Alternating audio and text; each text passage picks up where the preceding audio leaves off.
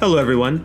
I'm Darius Sulam from Inside Scientific, the online environment for life science webinars, virtual events, interviews, and educational content that helps you do your best work.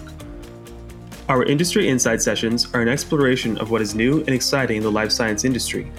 We hear directly from industry professionals about the latest and greatest developments that push the boundaries of what science can do when great minds tackle even greater problems. Today, I'm speaking with Dr. Amy Sheng, a technical account manager at Xenobiological.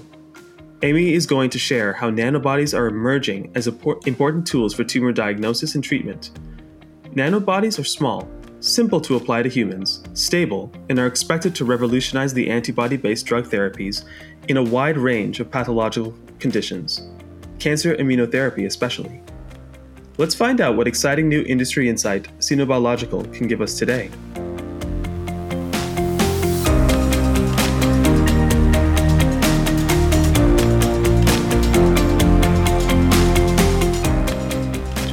Hello, Amy. Thanks for joining us today.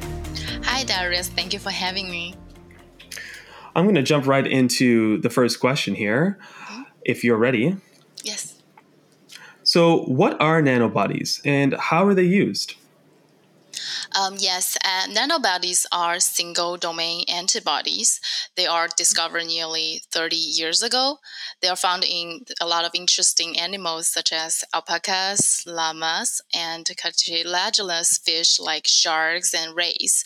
Structurally, unlike normal IgG antibodies from human or mice that contain both heavy chain and light chains, these single-domain antibodies, they do not have light chains.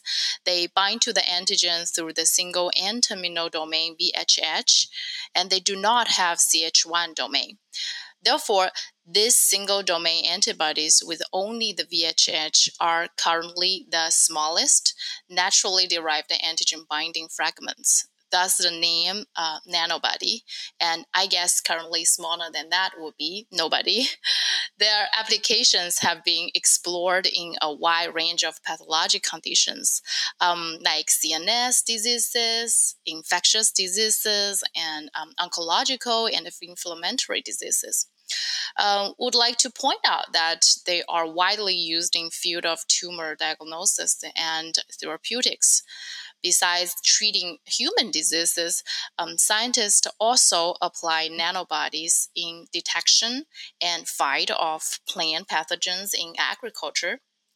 And moreover, some VHH are developed to detect small molecules for environmental monitoring. VHH technology is indeed among the most exciting ones in antibody fields. Amazing. Nanobodies always have sounded like some kind of futuristic technology, but they are clearly real and they are clearly being used in a number of conditions here. So maybe you can explain what some of the advantages of nanobodies are over conventional antibodies with the Fc domain. Yes, there are many great advantages of nanobodies over the conventional ones. The advantage of them mainly come from their size, structure, the development, and production protocols. So first of all, as we mentioned, that the VHH is currently the smallest antigen binding fragments.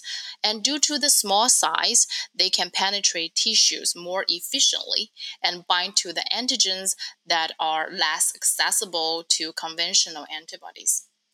And also, nanobodies are less immunogenic in humans and more soluble and stable. And some of them can bind to antigens at a temperature of 90 degrees, and some are functional in presence of ammonia thiocyanate or 50% of ethanol. So they're basically like water bears in the antibody field. And this would increase the shelf life and make alternative delivery routes such as inhalation. For the antibody development and production point of view, there is no need to sacrifice the animals doing a nanobody development to begin with. And there is no need to pair the VH and VL since nanobody has only one single domain, right? And also, since the folding and stability of nanobodies is less dependent on the disulfide bond formation, many systems, including prokaryotic, E. coli, and plants, they can be used to express and produce nanobodies. So this would decrease the cost of production greatly.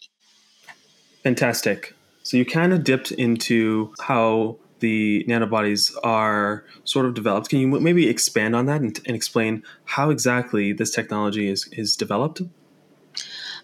Yes, it all starts with animals. So we know that those single domain antibodies are found in sharks and rays, but it's really hard to catch them, of course. So most of the experiments are done on camelids. Some are immunized and some without. So if we start with the alpaca, immunized alpaca, blood is collected from the animal first. Then mRNA is extracted from the blood cells to construct cDNA by RT-PCR. The cDNA then it's amplified to isolate the VHH genes that get incorporated into plasmids. Then researchers construct the VHH library from bacteriophage and pan the library for desired binders to if they have like a target protein to start with. After the good binders are obtained, we do sequencing to get the actual sequences of the nanobodies, and then we reconstruct to express and purify them. The final nanobody products are, of course, validated in various assays to determine their stability, their affinity, and their specificity, etc. Amazing. Now, can you expand on some of the recent applications of nanobodies? Sure. There are over 10 VHH antibodies in preclinical to phase 3 validation stage. Would like to point out that, especially slightly before the pandemic, the first nanobody drug, caplazizumab, it's a bivalent anti-VEGF antibody for treating rare blood clotting disorders, have received EMA and FDA approval, and it entered the market this year. This antibody drug consists of two identical humanized single variable domains, and they connected by a short linker. It is approved to treat acquired thrombotic, thrombocytopenic purpura together with the plasma exchange and immunosuppression. Basically, the function is like it acts by blocking platelet aggregation, and it is showing that in phase 3 clinical, more than 50% of the patients more than 50% of the tested individuals has reached a normal platelet count. Another interesting nanobody drug is a bispecific nanobody called ozoralizumab. It is developed by linking two humanized anti-TNF VHH linked to another anti-HSA VHH. This is under review by Japan PMDA. This multivalent antibody is meant to treat rheumatoid arthritis. According to the phase 2 and 3 results, ozoralizumab significantly reduced the signs and symptoms in patients with active RA, and this improvement can be seen as early as day 3 as injection. There are many biotech companies and institutes are investing in VHH development, and we can definitely expect more emergent diagnostic or therapeutic toys from this field. Fantastic. So we've discussed a little bit about what the current applications are and some of the current developments, both clinical and otherwise. So can you tell me what's next in the future for nanobody development and applications? So for antibody development, it is still quite a young field. You can see that the compared numbers, so there are more than 130 therapeutic monoclonal antibodies got approved, but only one nanobody so far got approved yet.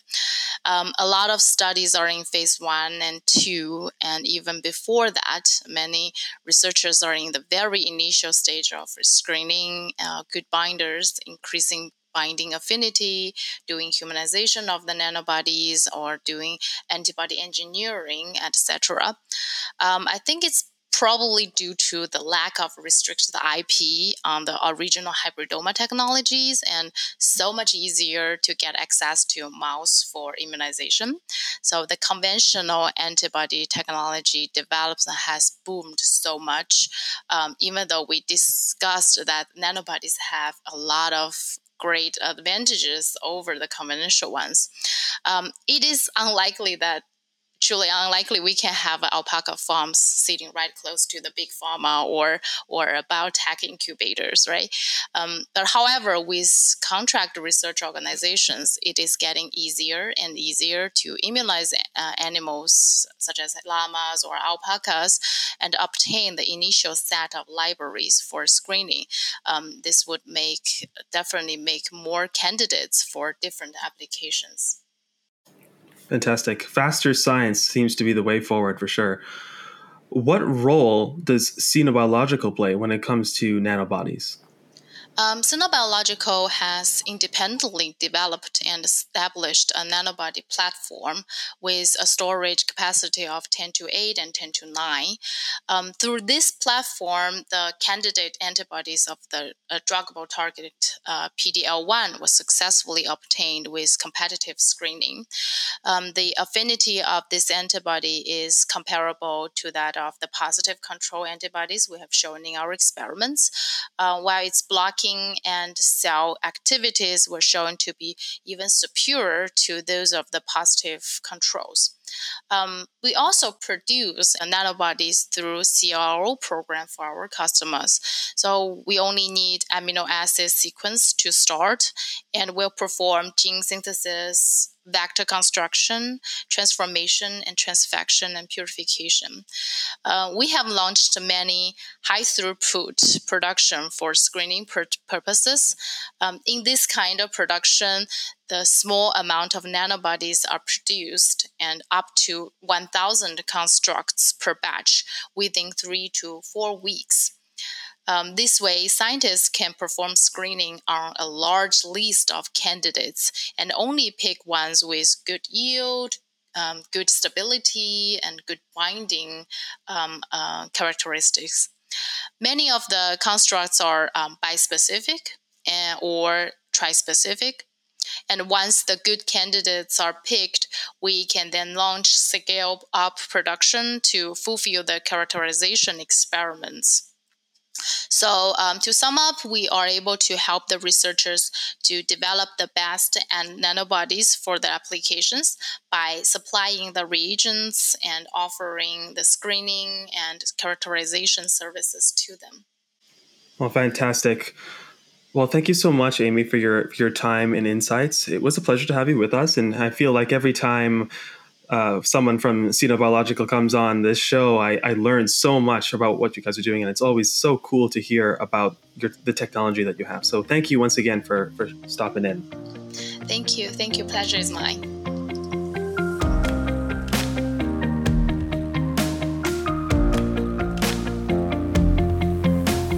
If you want to learn more about Xenobiological and what they can offer researchers, nanobodies or otherwise, check out the information in this episode's show notes. We hope you enjoyed this episode of Industry Insights and that you'll tune into future episodes where industry professionals, just like you, answer questions about their work and how their companies share science. Don't forget to subscribe.